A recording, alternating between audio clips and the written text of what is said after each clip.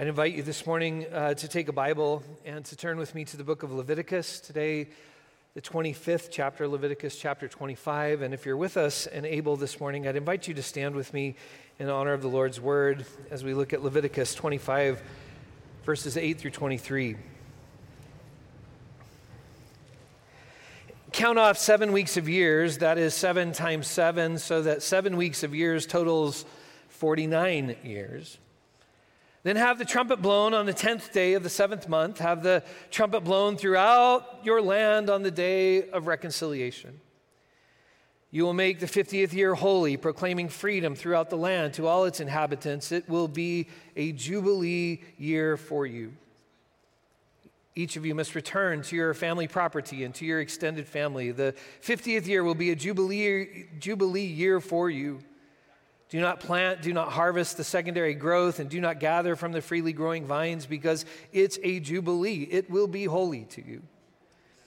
You can eat only the produce directly out of the field. Each of you must return to your family property in this year of jubilee. When you sell something to or buy something from your fellow citizens, you must not cheat each other. You will buy from your fellow citizen according to the number of years since the Jubilee. He will sell to you according to the number of years left for harvest. You will raise the price if there are more years, or lower the price if there are less years, because it is the number of harvests that are being sold to you. You must not cheat each other, but fear your God, because I am the Lord your God. You will observe my rules, and you will keep my regulations and do them, so that you can live securely in the land. The land will give its fruit so that you can eat your fill and live securely on it. Suppose you ask, what will we eat in the 7th year if we don't plant or gather our crops then? I will send my blessing on you in the 6th year, so it will make enough produce for 3 years. You can plant again in the 8th year and eat food from the previous year's produce until the 9th year. Until its produce comes, you will eat the food from the previous year. And you should underline this verse. The land must not be permanently sold, because the land is mine. You are just immigrants and foreign guests of mine. The word of God for the people of God. Thanks be to God. You may be seated. Well, if you're a guest with us today, and some of you are here for homecoming, welcome back. It's so great to have you here this morning. Back at the beginning of October, we've started this journey we're calling The Story That Changes Everything, and some folks are joining me in a kind of podcast I'm doing, reading about 3 chapters a day, and today, actually, this week, we transitioned from Leviticus into Numbers, and I thought about preaching today. I think we're in Numbers chapters 10 through 12, and I thought about preaching those texts because Numbers 10 through 12 is about complaining and criticizing your religious leaders. And if you complain too much, God's going to send you more food than you need, and it's going to come out your nostrils and kill a few of you too. And in chapter 12, even Moses' sister starts complaining about him, and she gets leprosy. So there you go. The word of God for the people of God. No, so anyway. But we'll preach on Numbers next week, but I want to go back to Leviticus 25, to this amazing text. But one of the things that those of you who are going with us that we are discovering is that it's so interesting to see the way that there is a progressive revelation of an understanding who God is. And for those of us who are Christian, we see that especially the fullest revelation in Christ Jesus, but there's so much about what we see, even in the life of Christ, in these strange texts in places like Exodus and Leviticus and Deuteronomy and Numbers. And that shouldn't surprise us, because in the same way that the people of God are beginning to experience God and learning more and more about what God, not only who God is, but what God expects from them, that's true for us too. I was thinking about when Caleb was little. I think I've told some of you the story that he accepted Jesus in his heart, and we were out in the front yard one day playing catch, and he was doing really well. And for just a moment, I thought, I have a major leaguer on my hands here, right? Like we're throwing the ball, and then I'm throwing it a little harder, and then I just threw it just a little too hard, and he missed it and hit him right here. And he goes, "Oh, Dad, you've injured Jesus."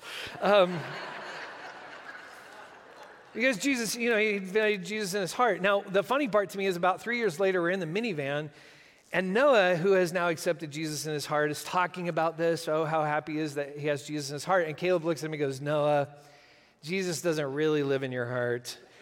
It's the infilling of the Holy Spirit, okay? All right. And now, Caleb is ordained and teaches Bible every day. And if you ask him what it means to have Jesus in your heart, sit down because you're going to get a PowerPoint presentation, right? Like we have this developing understanding, and we see that also then in the way the Scripture begins to deeply understand who God is and what God requires of us.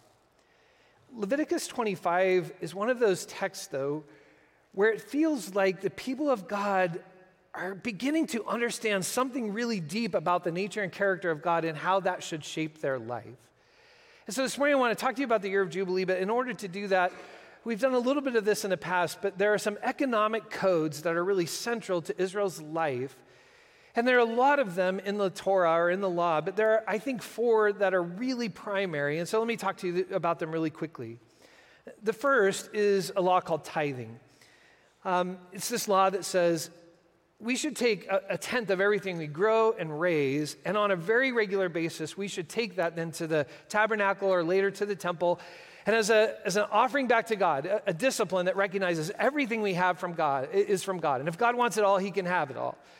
But perhaps we should have this discipline that regularly reminds us of that. And so we're going to take a tenth, and we're going to take that to the tabernacle, we're going to take that to the temple. That also allows the priests and also the tribe of Levites who don't own land for their life to exist, but it also cares for the poor, the widow, the orphan. It allows the temple and the tabernacle to thrive. That's one.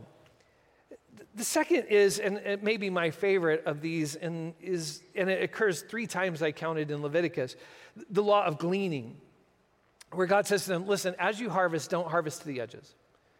Leave the edges of your field unharvested, cut the corners really wide. If you drop stuff, leave it there. And it's a law that says, because there are people in our world who used to be who we are, God says to the Israelites, you once were aliens and strangers in the land, constantly fearful that people were going to take advantage of you, and you needed somebody to care for you. So that's who you are going to be. So when there is an alien, a sojourner, a stranger, an immigrant in your midst, you have left the edges of your life ready for them to receive what they need. It's a beautiful law. The third is the law of Sabbath, and we see it a little bit here in Leviticus 25. Every 7 days, we're going to take a day off, and we are going to worship, but we're going to let the land rest, we're going to let animals rest, we're going to rest, we're going to celebrate life together, but that gets extended not just to a day, but to a whole year. I love, if you noticed in the text, God says, and here's what's going to happen. Now, if you're thinking about this, you're going to have enough to make it through the 7th year without harvesting and planting. But here's the deal. When you get to the 8th year, you're going to plant, but you still don't have anything to harvest. So here's my promise to you. On a 6th year, I'm going to give you enough to get you through year 6, through year 7, and through year 8. But you're going to have to learn to care for each other, to share with each other. But it's important to me, God says, for the land to rest, for you to rest, for everybody to participate in this life and community together. You are ultimately not defined by what you do. You're ultimately defined by who you belong to and the people of whom you are a part. The year of Jubilee then says this, 7, such a cool number. Once we've had 7 of those sabbatical years, we get the number 49, which is all right. But 50, what a cool number. And so in the 50th year, grab the trumpets, proclaim a jubilee, which the trumpets are called jubils, and so we get this word, jubilee. We're going to proclaim a jubilee, but here's the part that's so lovely and powerful and beautiful about jubilee. In that 50th year, here's the deal. Everybody gets a do-over economically. Everybody you have to go back to your ancestral property. You get to have a start-over, a do-over. Do you remember when you were a kid and you had those Etch-a-Sketches and you would make a mess of things and then you could shake it? This is that moment to shake the Etch-a-Sketch, to have a whole complete do-over. Now, the reason why that's so important is because all of us can remember moments in our lives where we made decisions that set a particular trajectory for our life. Some of those decisions were good and brought a healthy, blessed trajectory. Some of them not so good and set a different trajectory. Some of you know that Deb and I, we both have achiever in our top 5 strengths, which makes us obnoxious to be friends with. But we've spent a lot of our marriage then at dinner saying, so where do we see ourselves in 10 years, right? And making a list and figuring out how we're going to get to where we want to be in 10 years. I've noticed recently our conversations have changed a lot. Now when we have that conversation, we just say, let's be alive, right? Like our new goal is to just be breathing, right? Like we just want to be healthy and alive in 10 years. We've started doing a lot of this conversation instead. Have you ever wondered where we'd be now if we had decided to do that instead of that? There's this one really important moment early on in our life and marriage. I'd been teaching at Azusa Pacific, and I'd been offered a position there. And then we had this opportunity to go to Oklahoma and to go to SNU. And it was really, they were just such both good opportunities. And I just remember we prayed about that and considered that and decided in the end to go to Oklahoma. And in some ways that was a horrible decision. In some ways that was a great decision. The first winter we were there, it was a horrible decision. And there were some challenges, and we look back, but we oftentimes think, what would be different had we decided the other? How would our life be different? There may be some things that would be better. Truly, had we made that decision, Jonah and Sophie probably would not exist. So it was a good decision. But I think about every once in a while some economic decisions that I've made in my life. We complain about those a lot. We are the only people that I know of that lost money on California property. When we were first there, we bought a house. And at the time, man, it seemed like a lot of money. And then when we made that move to Oklahoma, it clearly at first wasn't God's will because our house didn't sell, right? And that was a joke, by the way.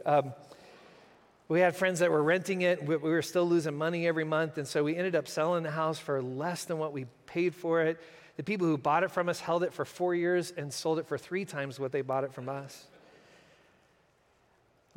About that same time, I had saved a little speaking money, and E-Trade was new. And I thought, this is the way I'm really going to finance our family. I'm going to buy stocks. And I had read this article about this company that just started called Webvan. And listen to me, this was going to revolutionize everything. You could get on your computer, order your groceries, never have to go to the grocery store again. They will deliver it right to your door. I thought, this is changing everything, right? This is before smartphones were smart, by the way. So I put all $1,000 I had saved into Webvan, and it lasted exactly 7 months, and then it was gone. Now, I remember at the same time reading an article about this company that I had started buying books from, but I thought, what kind of company is going to make money like Amazon selling books to people, right? If I could go back in time, I would invest that money differently. The year of Jubilee says, when you have property, you may decide one year, this is the year barley is going to be king. We're going to borrow money for seed. We're going to plant barley, and it's going to be great. And sometimes it works, and this year it didn't. And our neighbor decided to plant wheat, and there was a 50-fold harvest of wheat. And they not only had enough money to pay back the money they borrowed for the seed, but now they had enough money to buy our farm that just went broke. And to buy our children as indentured workers for that farm. And there are decisions that we made that ended up going in this trajectory, and there are decisions our neighbor made that ended up going in this trajectory. And if we would go back in time, we would redo that, but we can't. And so the year of Jubilee says, wouldn't it be great if about every 50 years or so, we had a complete do-over? And the one who invested in Webvan could get their land back. And the one who invested in Amazon would give it back. Now, as far as we know, Israel was religious about tithing, very adamant about participating in gleaning, and even very devoted to practicing not just the Sabbath day, but the Sabbath year. In fact, in working through this, I was reading some commentaries that said even later in Israel's history, when they were, for example, under the oversight of Persia, there were even some local laws where the Persians said, we're going to charge the Jewish people taxes, except for every 7th year they get a tax-free year because they're not making any money. Cool idea. I don't think it would work. But as far as we know, they never lived into Jubilee. And you can understand why. It's really difficult if you've made the decision that set this trajectory for you to get out of that, and it's even more difficult if you made the decisions that set this trajectory for you to level the playing field again. Just to get a little nerdy with you, if you read Leviticus 26, the next chapter, many scholars think that Leviticus 26 actually is a later addition to the book. An addition that is probably put in when the people are in exile in Babylon as a way of saying, how did we get here? And one of the answers is because you didn't do this. And in fact, Leviticus 26 is God saying to them, you refused to give the land a rest, so I sent you in exile, and now the land is getting their years of rest that you refused to give to them. It's fascinating. But this year of Jubilee gets caught then in the people's imaginations because they realize we may not have lived into that, but there's something that is so central to the imagination of God that is at work in this law. So that moving forward, when the people got out of exile in Babylon, they find themselves in Jerusalem and everything is rubble. And they're very discouraged and they're not sure how to move forward. But the prophet stands up in Isaiah 61 and says this, the Spirit of the Lord is upon me because the Lord has anointed me to proclaim good news, to proclaim release to captives and recovery of sight to blind, to let the oppressed go free. And here's the key line, to proclaim the year of the Lord's favor. In other words, what the prophet is saying to them is, we never enacted this, but it didn't change the heart of God to do it. And what God has done in bringing us out of Babylon is he has announced what we were unwilling to announce in the lives of others. God has announced in our lives a do-over. And we get to begin again. Now that's so cool, but if you move even further into the scripture in Luke chapter 4, Jesus is starting his ministry, goes to the synagogue in Nazareth. They're so excited, he takes the scroll, opens it to Isaiah 61 and reads this text, the Spirit of the Lord is upon me because he's anointed me to proclaim good news. Release to the captives, recovery of sight to the blind, to let the oppressed go free, to proclaim the year of the Lord's favor. And then he has the audacity to say to that group of people, today this word is fulfilled in your hearing. He proclaims a do-over. Shake the Etch-a-Sketch. Everybody gets to start again. It's why in Luke it's so central that we have parables like the best known one about a man who has 2 sons and the youngest son takes his inheritance, squanders it, wastes it, makes a decision that sets the trajectory of his life squarely down to the pig pen. But then he comes back to the father, crawls back to the father, and the father says, what are you doing here? You've wasted your life. You're set in that trajectory. Go away from... No, you know how the story goes. It's the year of the Lord's favor. It's a do-over. It's a welcome home. It's a begin again. It's a restoration to a whole new healthy trajectory that moves away from all of that brokenness. This morning, this text reminds us not just of who God is, but who God hopes we might be.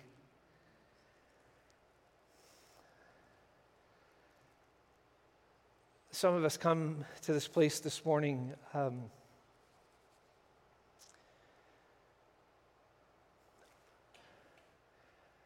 with unbelievable spiritual indebtedness. Decisions that we have made, or perhaps even others have made upon us, that has set a trajectory that has largely been a trajectory of brokenness and bondage.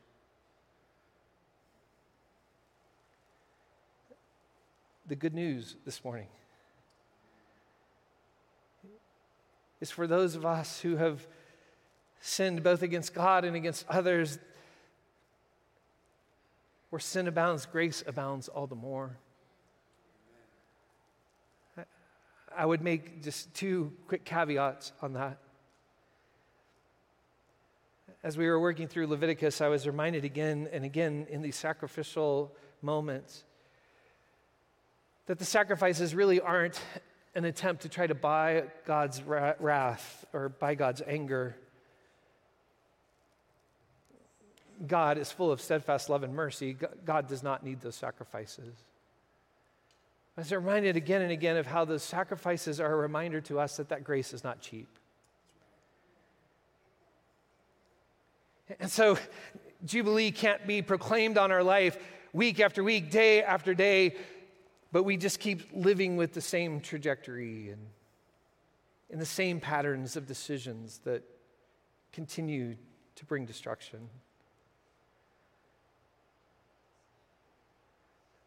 The other caveat I would make about that is in so many of these offerings, they're offerings of restitution. In fact, if it's me that discovers I've sinned against Josh and God wants to make that right, but I don't get to just receive that Jubilee and let that brokenness go with Josh. In fact, there's offerings of restitution. That means I not only have to make things up with Josh, I have to add 20% in the offerings. There's a deep desire that Jubilee not just be a release from those debts, but an opportunity for us to work as best we can at bringing reconciliation and wholeness to the community that we are a part of. But the other side of Jubilee is not just when we are stuck in patterns and sin and structures and brokenness we can't get out of. Jubilee is also for those of us who are rich, maybe not in property and wealth, but we're rich in the debts of others. Our pockets are full of the debts others have racked up against us. And the sad thing is, for many of us, the trajectory of our life is set by that because we now know ourselves primarily by the people that we're still angry with. Especially in our culture today, we're more defined by the people we dislike and even hate than we are by the things that we love.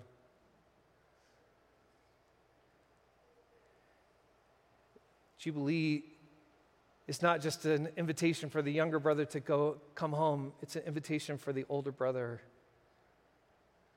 to let it go. I would make two caveats here.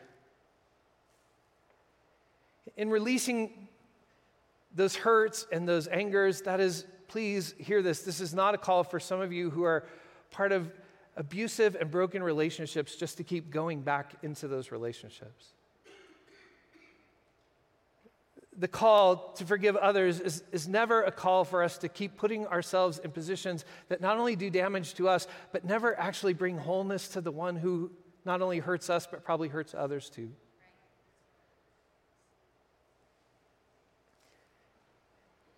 And secondly, it's been my own experience, and even some of this is deeply personal for me. I think part of my achieving nature at times has been my attempt to prove to those who've hurt me that I will show them. Which may have set me on a trajectory of a certain kind of success, but also has set me on a trajectory of a certain kind of brokenness too.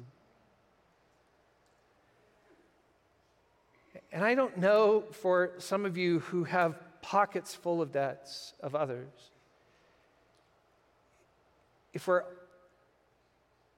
we can rehabit our lives only in a single instance. Perhaps proclaiming Jubilee is moving to that moment where we begin the process of taking them out one by one, sometimes with godly counsel,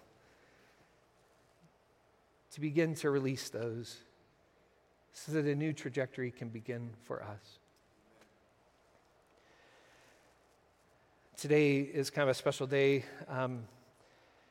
Today we had a little celebration this morning. Today is Debbie's 34th Christian birthday. Pretty cool. Yeah.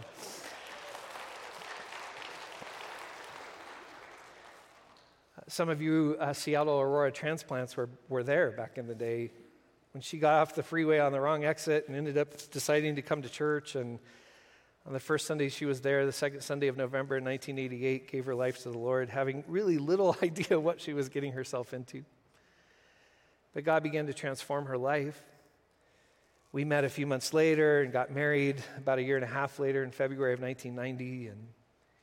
And I have to say, it's one thing to become a Christian. It's another thing to become a Christian and marry into a tribe of Levites. We'd been married about a year when we moved to Pasadena for me to finish seminary and graduate school. And part of what that meant is then moving from people who kind of knew her story into people who started to assume her story. And we would be with really religious types all the time. And every once in a while she would wonder if these people kind of knew my history or knew my background, they're making some assumptions about who I am. Would they still like me or love me the way that they do? We have some friends. He was a professional basketball player years ago and started a ministry for professional athletes and their spouses. And they've been important mentors in Debbie's life. And so they invited her to come to a retreat for the wives of professional athletes. That just makes sense. Actually, they were sitting around in a circle kind of sharing why they were there and what their husbands do. And Debbie said, well, my husband went to the ER last week because he split his tongue in half playing intramural seminary basketball. So we're the same, right? Like, I remember when she got invited, we kind of assumed, it was one of those things where we kind of assumed that our friends were probably going to cover that because we were really graduate school poor in those days. And this was a very fancy place that we could not have afforded to go to in those days on our own. And so she kind of went hoping that was the case, but we thought it was important enough for her to go that even if it didn't work out that way, it would be fine. And there were a couple of moments where meals came or things came, and so she, charged that to her room like everybody else around the table was doing. And it got to the moment where she was leaving, and so she was checking out with a little bit of fear and trepidation. She gave them her name, and they looked at her and said, Mrs. Daniels, you're fine, like your bill's paid. And she said, no, I actually charged some things to the room. I don't want others to have to pay for that. I need to pay for that. And said, no, ma'am, your bill is paid. This is the moment where I would have walked away. But she said, check just one more time. Like, are you sure? Like, I don't want to leave without any debts paid. If I tell the story correctly, a little irritated, said, ma'am, your bill is paid in full, and slid the bill across the desk with big red letters that said, paid in full. As Debbie has told that story across the years, it was one of those moments where God reminded her that she no longer has to carry those things. That we no longer have to carry those things because God announces a grace in our lives that casts our sin as far as the east is from the west. And so this morning, the Spirit of the Lord is upon me. Because the Lord has anointed me to proclaim good news. Release to captives and recovery of sight to the blind, to let the oppressed go free, to proclaim it is the year of the Lord's favor. And I know it's already 12 o'clock, but we gave you an extra hour of sleep last week.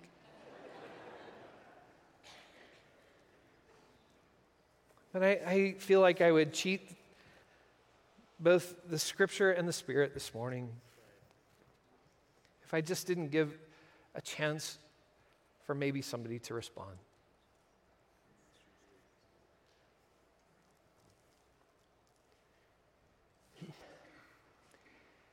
Maybe you turned on the wrong street this week. And you're sitting somewhere wondering, This sounds so true, and I desperately need it. We're convinced that's the voice of the Spirit saying to you, you do not have to continue to live in that trajectory. You can have a do-over. Begin again. God, by His grace, can help you to make relationships whole and right and start a trajectory of health that moves you to be what God wants you to be. Or you may be here and you've been here a long time, but man, you walk around with IOUs spilling out of your pockets, and they make you so bitter and angry and depressed and sad.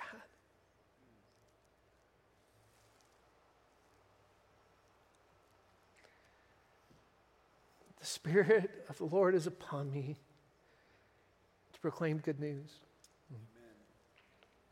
And so this morning, as we sing an old hymn, Amazing Grace, how sweet the sound, with a wonderful tag to it that says, my chains are gone. I've been set free. Maybe the way to receive that this morning is to respond to it. And so these altars are open for you. The first Sunday Deb was in church, that scared her a little bit. She didn't know what these were. Thankfully, my dad said, these are not places where chickens come to die in worship. This is a holy space set apart for when we sense God has moved to us, but we know we desperately need to move towards God. And maybe that's you this morning. Would you sing with me? Amazing grace, how sweet the sound that saved a wretch like me. I once was lost, but now I'm found. Was blind, but now I see. 'Twas grace that taught my heart to grace my fears relieve. How precious did that grace appear the hour I first believed. My chains are gone, I've been set free. My God, my Savior has ransomed me, and like a flood, His mercy reigns, unending love, amazing. One more time. My chains are gone, I've been set free. My God, my Savior has ransomed me, and like a flood, His mercy reigns.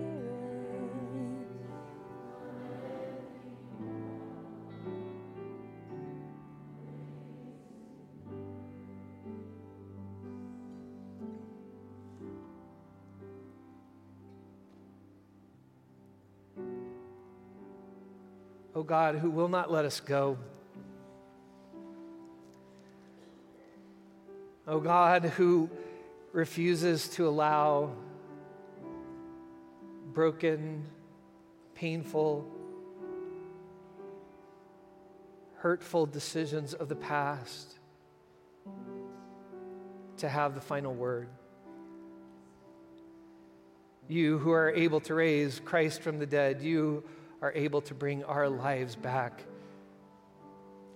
from bondage and brokenness and hurt.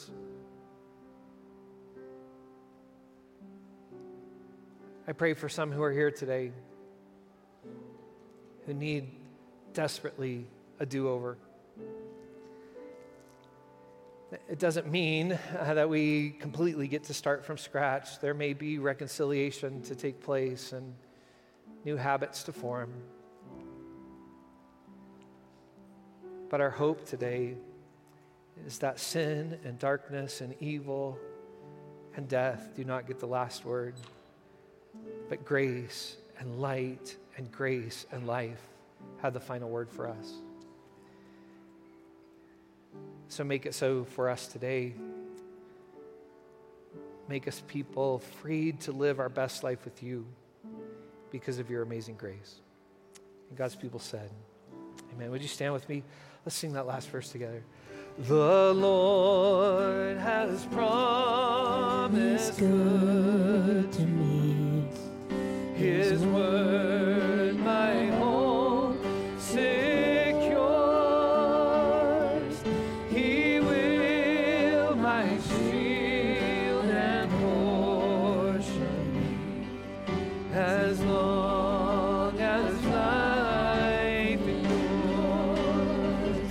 My chains are gone, I've been set free.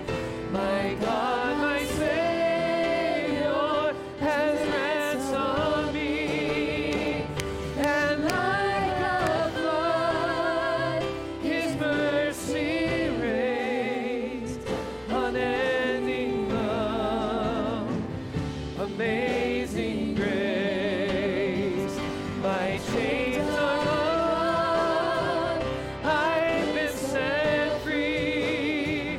My God, my Savior has ransomed me. And like a flood, His mercy raised, unending love, amazing grace, unending love, amazing grace.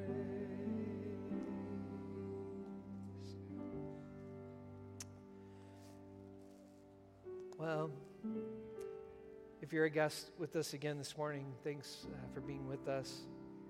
If you're a regular, you know where we're going to go with this. When God pronounces freedom in our life, not just from our brokenness, but now our freedom to be what God has called us to be. There's something so beautiful about that. Nazarene types, we call that the sanctified life. A life that's free, but a life that fully belongs to God. That's why this benediction's for us this morning.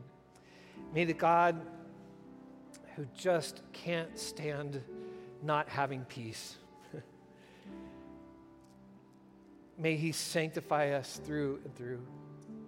And may our whole spirit, our souls, our bodies, may they be kept sound and blameless until the coming of our Lord Jesus Christ. And He who called us, He is faithful, and He will not stop until He finishes this work in us. And all God's people said, amen. Amen. Go in His peace.